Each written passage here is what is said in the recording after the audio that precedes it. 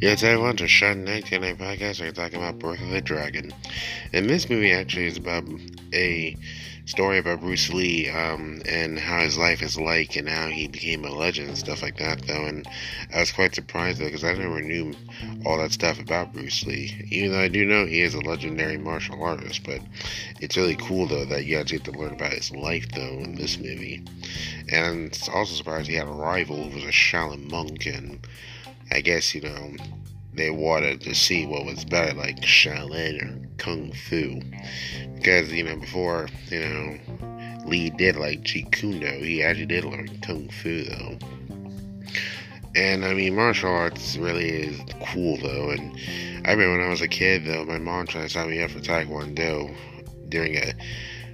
when I was in daycare. But it was too expensive. So, she denied. And it happened, But of course, I'm thinking maybe one of these days I could do martial arts, for fun. And it's a good way to work out because after all, I used to box to work out. So I could maybe do martial arts to work out as well, like karate or taekwondo, you name it. But thanks for listening. I'll see you guys next time.